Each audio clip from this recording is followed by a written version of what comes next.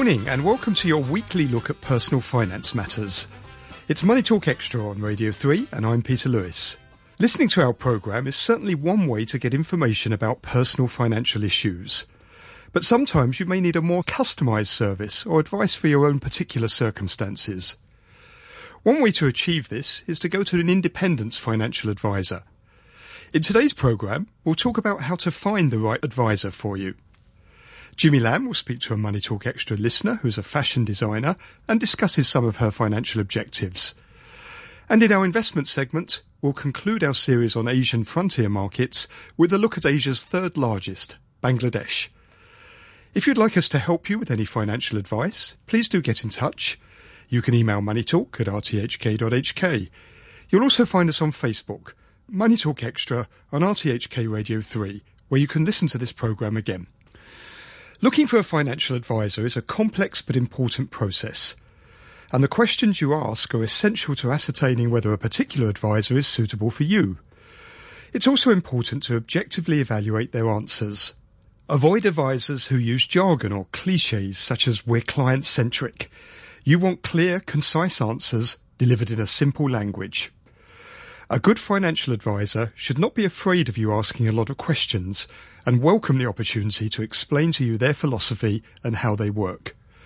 It may be an idea to find out how your potential advisor manages their own investments.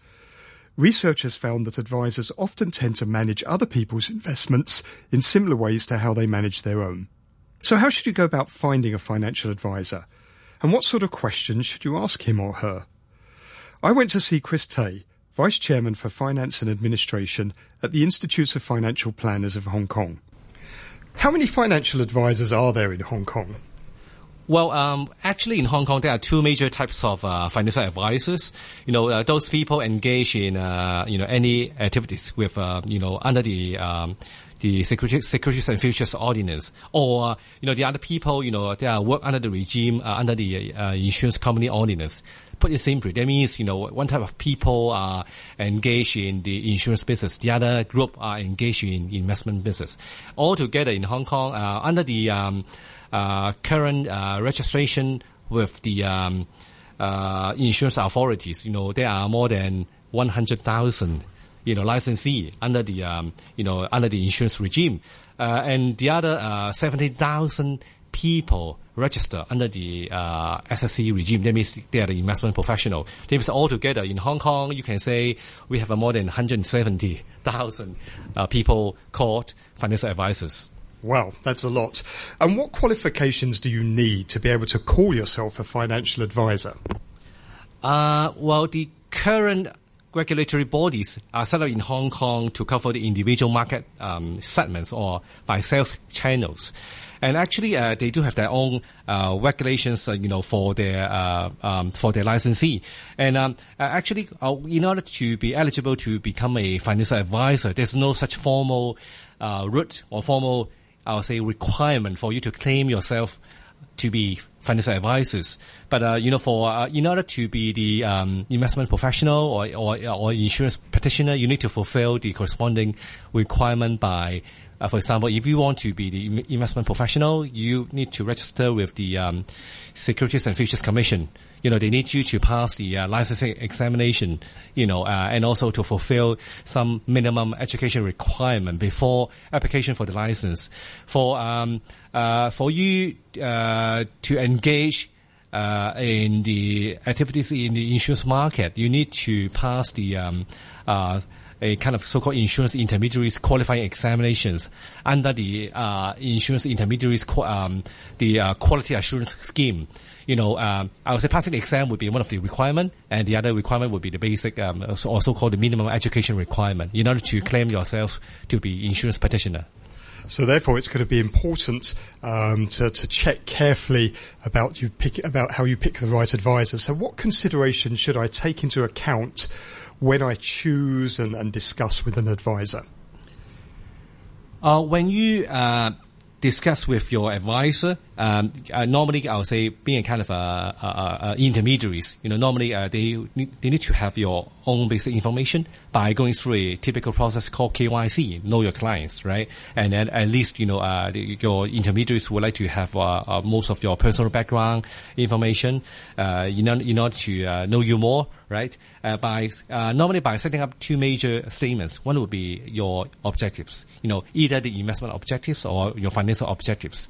The objectives will be, classified by horizon. There will be short-term objectives or mid-term objectives or long-term objectives.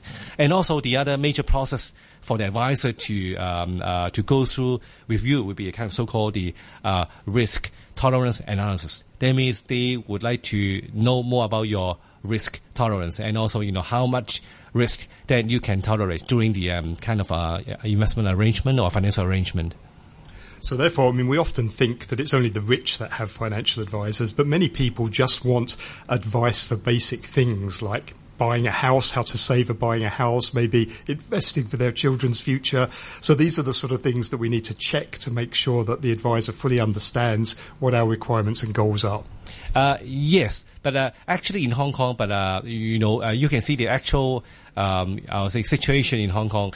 Most of the financial advisors normally will come up with a financial product or solution at the end, because so far, in Hong Kong, most of the intermediaries, because they are the licensee under the different regulators, under different regulations, and at the end they maybe focus on a particular set of products, even though they got an investment license, they got the insurance license. At the end, the so-called the final advice may be composed of some insurance and investment products as part of the solutions. And that would be a very typical situation in Hong Kong. And what sort of questions should I ask my potential advisor to assess their suitability? Well, first of all, I would say if you want to share your personal details or personal information with someone else, at least someone who should be entrusted by you, right? So that's why I would say the first question is whether the advisor would have some negative credential or some negative so-called I would say disciplinary action taken by different regulators in Hong Kong. I would say that would be the foremost important question that you should ask, and then followed by the other typical question like what experience do the financial advisor have, and what are their qualifications, whether they are competent enough, I would say, to be your financial advisor.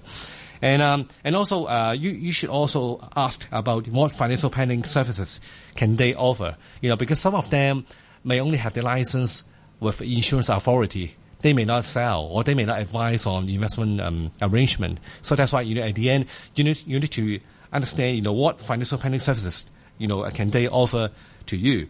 And also, you should also ask, what is your approach to the financial planning? Because some of the advisor may be, I would say maybe more aggressive.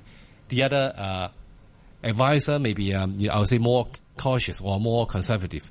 When they come up with a financial planning solution, normally I would say the kind of outcome would reflect their style of advising.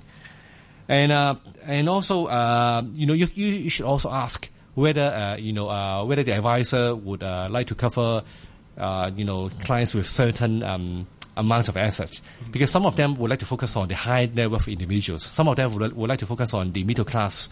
So that's why you need to ask whether you would be eligible to be covered by your financial advisor. And then the final two questions would be, how will I pay for your financial planning services, and also how much would it cost? Yeah, because at the end, you are not very sure whether the financial advisor will show you the kind of so-called the schedule of charges. Yeah, because not all the firms would like to show you the schedule of charges in advance, but some of the firms would like to prepare a very transparent schedule of charges for you to know about, how much would they cost.